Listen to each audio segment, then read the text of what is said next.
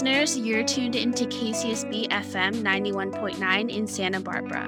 I'm Jennifer Yoshikoshi with KCSB News. And I'm Asumi Shida with the Daily Nexus. Tonight we bring you the first episode of our series, Unmasking Isla Vista, a COVID-19 community archive. Over the course of the COVID-19 pandemic, the UC Santa Barbara and Isla Vista communities have had to adjust almost all aspects of their lives to help mitigate the spread of the virus. In our first collaborative project, KCSB News and the Daily Nexus has worked together to document the ways in which our community has changed over the past 18 months.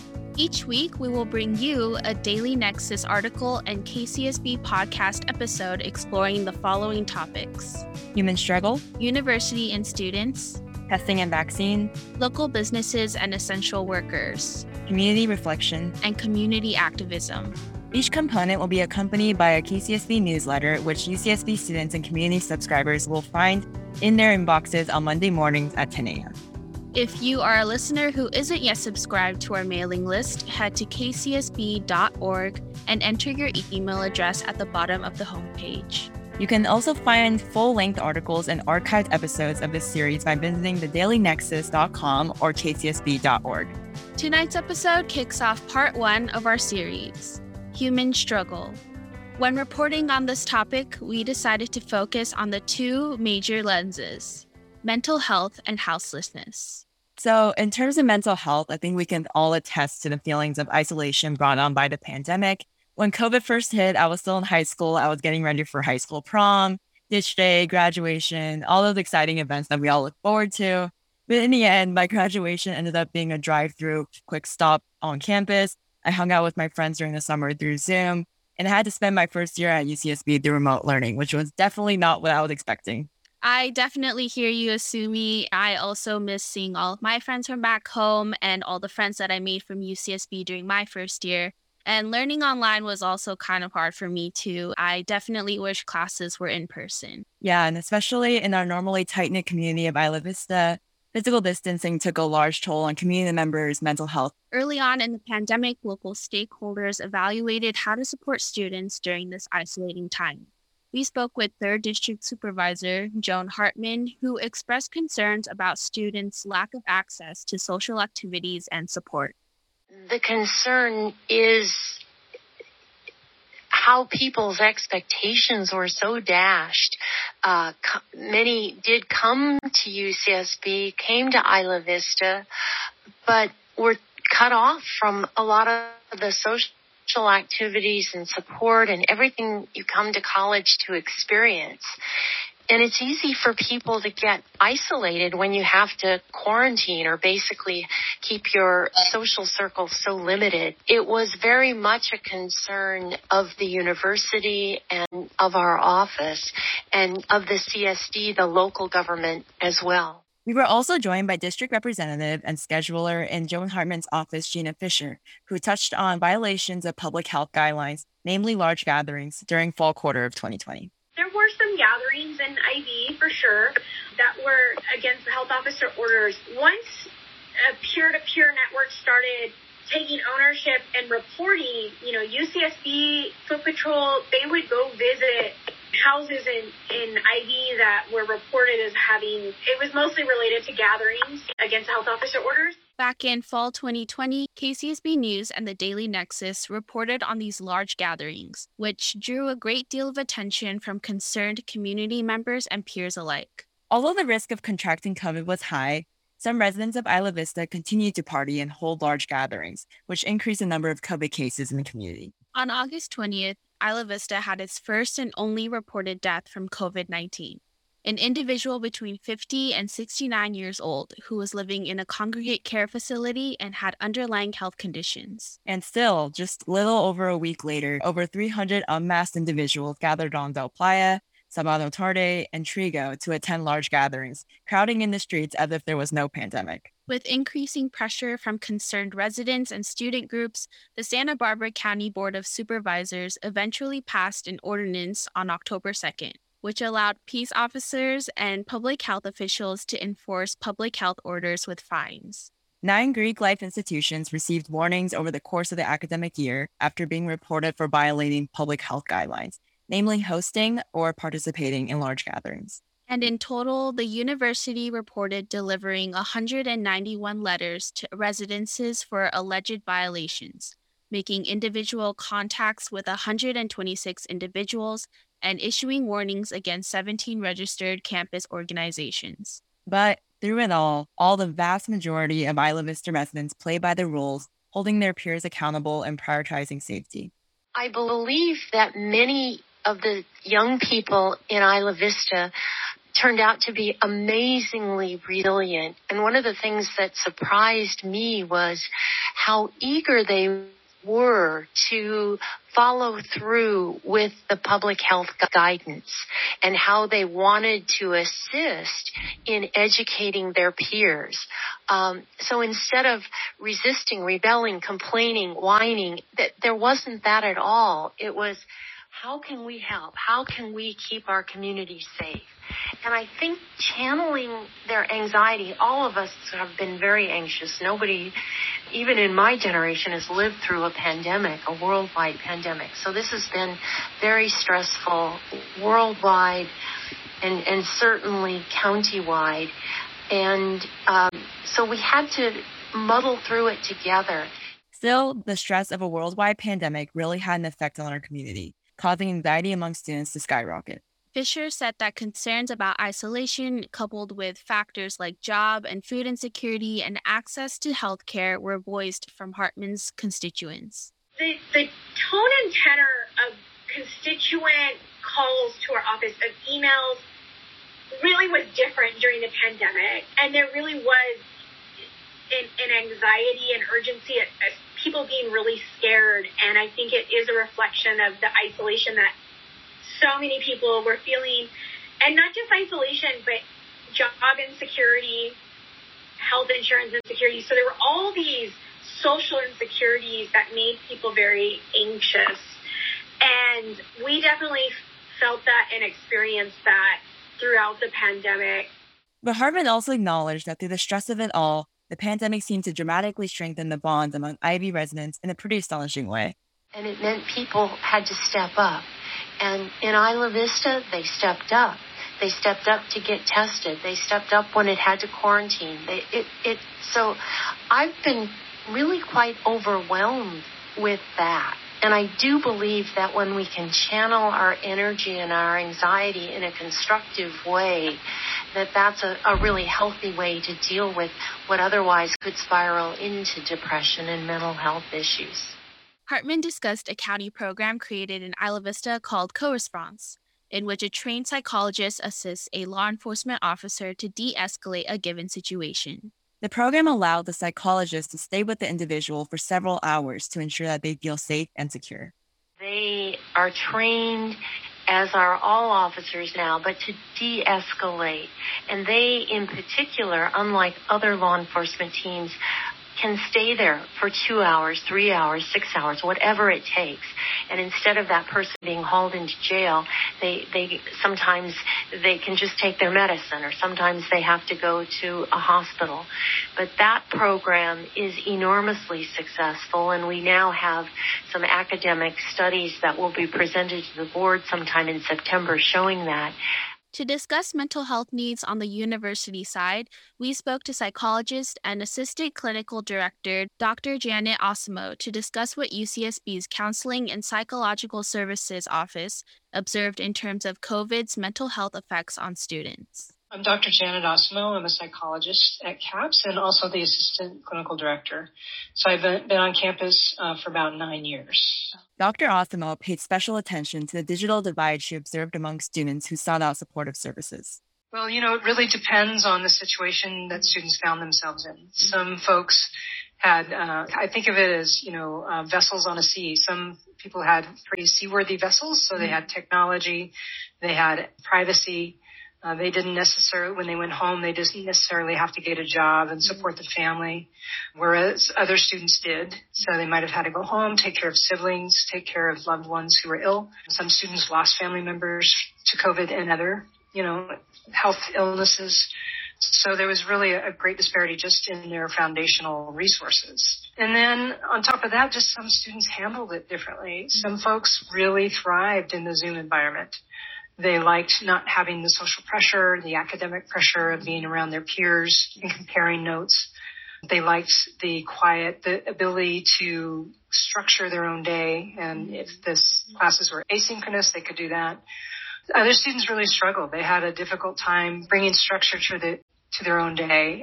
They had a hard time with focus and attention. Motivation dipped for them. And then also if students were just feeling like many of us, more isolated and lonely, and it was harder to connect. I really saw a big difference with students who were never on campus, like transfer students and such, who didn't have that experience, weren't able to make those connections, feeling like they were losing out on time. So there's that situation as well. Dr. Osmo reflected similar sentiments as those in Joan Hartman's office, saying that the most common issues students seemed to face during COVID-19 were anxiety and isolation. According to Dr. Osmo, students with pre-existing mental health issues saw their symptoms worsen during the pandemic as well. So if they had pre-existing, depression or anxiety or eating disorders, alcohol use, what have you, many of those things became magnified. And so we saw a lot of those students reaching out who had been doing okay and then felt like the pandemic kind of pushed them over a bit. And on top of these mental health challenges, particularly vulnerable communities like Isla Vista's houseless population were at an even higher risk of physical and emotional harm. Coming up after the break, we'll be discussing houselessness in Isla Vista. Remember, you're listening to KCSB FM 91.9 in Santa Barbara. Stay tuned.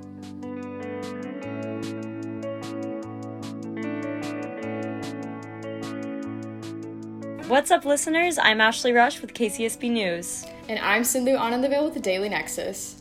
And we're coming to you from the future. Ooh. Actually, we're just your podcast host for next week's Unmasking Isla Vista episode, which we're calling Part 2, University and Students. UC Santa Barbara, like all other universities, has had to adapt to a lot of change this past year. And so have students, balancing online learning, complicated living situations, and mental health concerns on top of general pandemic anxiety. In next week's episode, we'll take you through the university's response to 4 major topics: academic dishonesty, international students, mental health, and housing. Episode 2 features exclusive interviews with External Vice President for Statewide Affairs Esmeralda Quintero Cubian, communication professor Walida Fifi, student advocate generals Gio Lucero, and plenty more, all here on KCSB FM 91.9 in Santa Barbara. Remember, for full-length episodes and accompanying Daily Nexus articles, head to dailynexus.com/unmasking-isla-vista. Again, that's dailynexus.com/unmasking-isla-vista. See you back here next week for Unmasking Isla Vista, Episode 2, University and Students. Enjoy the rest of this week's episode and happy listening. Bye! Bye!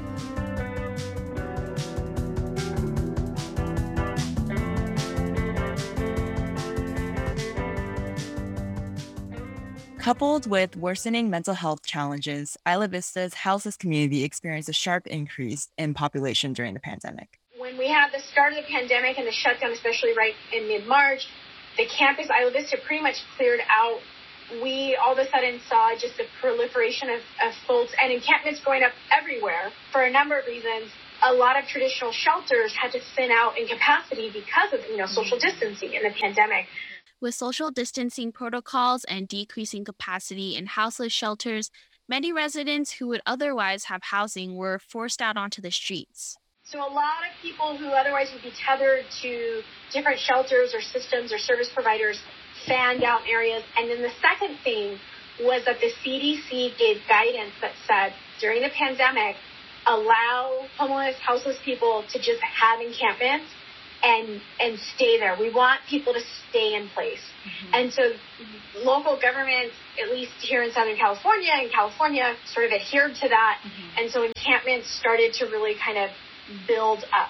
With CDC guidance that allowed individuals to stay at their encampments, the number of houseless campsites increased during the pandemic, especially in Isla Vista. But the growth of these encampments became a health and safety danger, not only to the houseless residents themselves, but also to surrounding community members.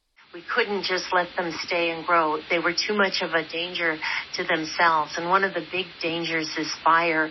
People are using fire to cook and to stay warm, and they have many things that are flammable. And what we didn't want to see was an encampment that the fire department firefighters can't even get into those encampments. And so they were really dangerous to the residents. And so the marshal came out, inspected, and issued a citation to the Rec and Park District saying this has to be cleared out.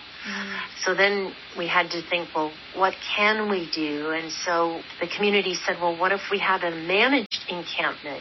And initially we were thinking something like a fire camp. When the firefighters go to fight fires, they create a managed camp where the firefighters live. That was not acceptable for funding and reasons. Housing first means you have to have a door you can lock. So we were able to identify the pallets as an option. We worked very fast and furious to get that up in time for the holidays in December. That's when Joan Hartman's office decided to work with the Isla Vista Recreation and Parks District, or IBRPD for short, to set up the pallet homes, which were installed in the parking lot of the Isla Vista Community Center. The homes were provided and managed by Good Samaritan Shelter in Isla Vista. The homes were 8x8 units with heaters and power, along with on-site restrooms, showers, and public health services. They were designed to function for a 6-month period with the ultimate goal of getting residents into more long-term housing. During the course of the program, 41 houseless individuals were served, with 27 people acquiring permanent or temporary housing from the pallet program, according to the county's Homeless Assistant Program Manager, Kimberly Albers. 1 was reunited with family elsewhere. 2 went to residential treatment, and 2 women were put into safe houses from trafficking. They were victims of human trafficking. 100% of the residents of the 41 successfully got their documents ready and got medical assessments. 100% of them were connected to mainstream benefits, CalFresh, Medi-Cal, different benefits of which they'd be eligible. 3 got jobs. 10 received outpatient treatment services. 3 veterans were connected to veteran services they previously were not. 5 were able to get delayed medical surgeries that their doctors previously would not perform because they had no place to recover. So once they were there, and then 2 received dentures, and then 12 got mainstream vouchers, which are basically when you're not elderly, but you have a disability and you need, if it's a certain type of housing in which voucher you're eligible. But just because efforts like the pallet homes were put in place, the houseless community's presence in Isla Vista was a long-standing point of controversy, often leaving them subject to hostile treatment. It seemed that Isla Vista, once a safe and comfortable space for houseless residents, was becoming increasingly more difficult for them to peacefully reside in. We spoke with Gina Sawaya, a volunteer with local meal-sharing group Food Not Bombs, about different views that Isla Vista residents, landlords, and business owners had about the houseless. There's a really stark divide in the community, and I feel like that's only grown during the pandemic. I think the majority of people are generally empathetic to houseless folks and want to help them. I truly believe that, especially in Isla Vista, I think a lot of people have empathy for a lot of causes and want to get involved and want to help people. I get that sense from the student body. And it seems like, to me, that when, for example, Food Not Bombs puts an action out there or says, we need help in this way to help the houseless community, people that I don't know or that aren't associated with Food Not Bombs go out of their way to show their support, whether it's giving us money, donating to houseless folks' causes, or showing up for public comments at local meetings, or showing up to our events, people who I've never met before. So I do feel like there is a general consensus of oh, this is something we should care about. That being said, there's a loud minority of, I would say, business and landowner class folks who are very vocally opposed to houseless folks. And they like to hide behind the idea that before the pandemic, before there were all these new houseless folks in Isla Vista, that they were okay with it. But it's under the presumption of because they didn't see it, as long as you were packing up your stuff in the morning, hiding away during the day, that those folks were okay. It's the people that you have to see and be confronted with all the time that makes the community worse somehow. Seeing the houseless folks, seeing the encampments is somehow devaluing the community. At least it seems to be their argument. And those people have gotten very loud during the pandemic because the encampments are more present. And this is not just unique to Isla Vista. If you look at like local news in Goleta, in Santa Barbara, in literally any city in the county, probably any city in the country, like this is coming up because there's a lot more folks who are becoming unsheltered, losing their jobs, facing poverty and other economic hardships. Early in June, IVRPD evicted houseless residents living in People's Park. Many Isla Vista residents opposed IVRPD's decision and joined Food Not Bomb's effort to support the houseless through participating in protests and rallies. Isla Vista has become a home for many houseless residents during the pandemic, but some of them have called Isla Vista their home for many years. On June 1st, people gathered in People's Park to rally against the eviction, as many houseless residents were getting ready to pack their belongings. On the day of the protest, we spoke with some of the residents of People's Park to hear about how they felt about this stressful situation. Some of us don't want a house. I love being outside. And when I get older, I might change my mind. But until then, leave me alone. I ain't causing no problems. I pick up my trash. I pick up my spot. I recycle. And then I got cops trying to throw me in jail for being free. Since June 1st, local groups like Food Not Bombs have committed to advocating for the houseless community, striving to speak with them rather than for them. Getting involved in Food Not Bombs is a really great gateway into being more involved in houseless advocacy, because we're serving food for free on a regular basis and communicating with houseless folks on a regular basis. But there's lots of other mutual aid efforts and organizations here and in Santa Barbara to get involved with that are doing that kind of work. Good Samaritan Shelter, the group that operated the pallet homes, recently approved a 50-bed shelter for houseless individuals in Isla Vista. Residents admitted to the new shelter, which is dorm-style with 20 rooms and 60 bed areas, are anticipated to stay for about 150 days before they are able to transition into permanent housing. The project will prioritize houseless residents in the immediate area of Isla Vista, with a focus on helping residents stabilize their life goals and secure access to reliable housing. We spoke with Nick Barrett, a recent UCSB graduate and employee at Good Samaritan Shelter, for his experience working with houselessness in Isla Vista. When you're homeless, so much of your time and so much of your energy is spent just keeping track of your possessions, making sure nothing gets stolen, figuring out where you're going to get your next meal, where you're going to get a shower, basically just surviving. The second you get someone into a temporary program like that and give them that stability, they know where their next meal is coming from, they have a place to stay, you see people rebounding in such incredible ways. Nick said that while it's true that Isla Vista had its fair share of hostility toward the houseless, he's also witnessed a great deal of community support over the past year. There were definitely people who came by and were opposed to the pallet homes, people who maybe didn't understand what their purpose was, didn't recognize that it was temporary housing. So we faced a little bit of opposition in our work at Good Sam. But by and large, I was honestly very impressed and very proud of the community for its support of what we were doing. A lot of the time when I was working shifts, we would have people come off the street and thank us for our work. Ivy Bagel Cafe was absolutely awesome. They donated any leftover bagels they had to the shelter, which was absolutely incredible. And we got a lot of donations from other businesses around the community. So there was really a lot of support for what we were doing.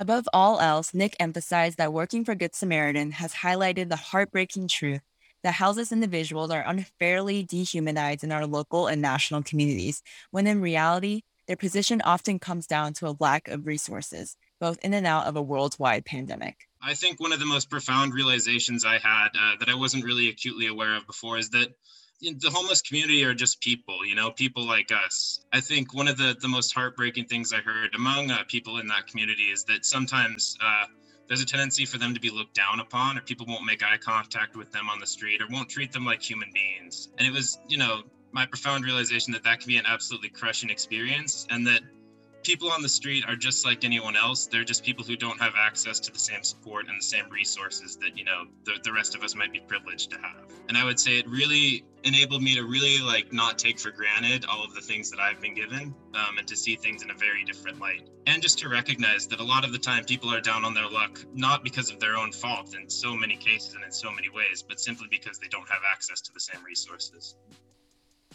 Well, Asumi, I think we'll wrap it up with that note. But I just wanted to say that it's been a pleasure working with you on today's episode. Oh, you too, Jen. There's been so much collaboration and dedicated reporting going into this project, and it's really exciting to see it all come together. I know, right? And speaking of collaboration, we'd like to thank our featured guests on today's episode, Joan Hartman, Gina Fisher, Janet Osimo, Gina Sawaya, and Nick Barrett. All right, listeners, if you are interested in future episodes of Unmasking Isla Vista, a COVID-19 community archive, head to dailynexus.com/unmasking-isla-vista. That's dailynexus.com/unmasking-isla-vista. There you will find full-length articles and archived episodes throughout the course of this series. And one more time for good measure. That's dailynexus.com/unmasking-isla-vista. And to receive our weekly newsletter on each topic as they're published, head to kcsb.org, scroll down to the bottom of the page, and add your email address to our subscribers list. And we would like to give a special thanks to our dedicated reporters this week, Athmika Iyer, Jennifer Yosukoshi, and Asumi Shuda. Oh, thanks, Jen. And thanks again to everyone for supporting KCSB and the Daily Nexus on our first collaborative project. Months of reporting and coordination have gone into this project, and we truly couldn't have done it without you, our dedicated listeners and readers supporting us through the process. Remember, you've been listening to Unmasking Isla Vista, a COVID-19 community archive on KCSB-FM 91.9 in Santa Barbara. I'm Jennifer Yoshikoshi with KCSB News. And I'm Asumi Shuda with the Daily Nexus. And the biggest thanks to the rest of our team, our Daily Nexus journalists, Sindhu Anandavale, Athmika Iyer, Holly Rush, Catherine Swartz, KCSB journalist, Alexandra Goldberg, Daniel Wacias, Pia Ramos, Ashley Rush, Yelena Teagle, Daily Nexus videographers, Evan Kakation, Juliana Zapatel, Daily Nexus artists and graphic creators, Hannah Apple, Luca Disbrow, Daniela Gomez, Alex Rudolph, and Kelly Yan. KCSB artists, Madeline Pang Miller, and Shirley Wayne. And finally, our Daily Nexus photographers, Pia Ramos, Tai Yao. Our theme music is Foundations of Burgundy by Jawser. Again, biggest thanks to you for listening. Be sure to tune in next week for an episode dedicated to university and students, featuring interviews from UCSB Communication Professor Walid Afifi, Associate Director for Residential and Community Living Billy Jankowski, and so many others. All here on KCSB FM 91.9 in Santa Barbara. Bye!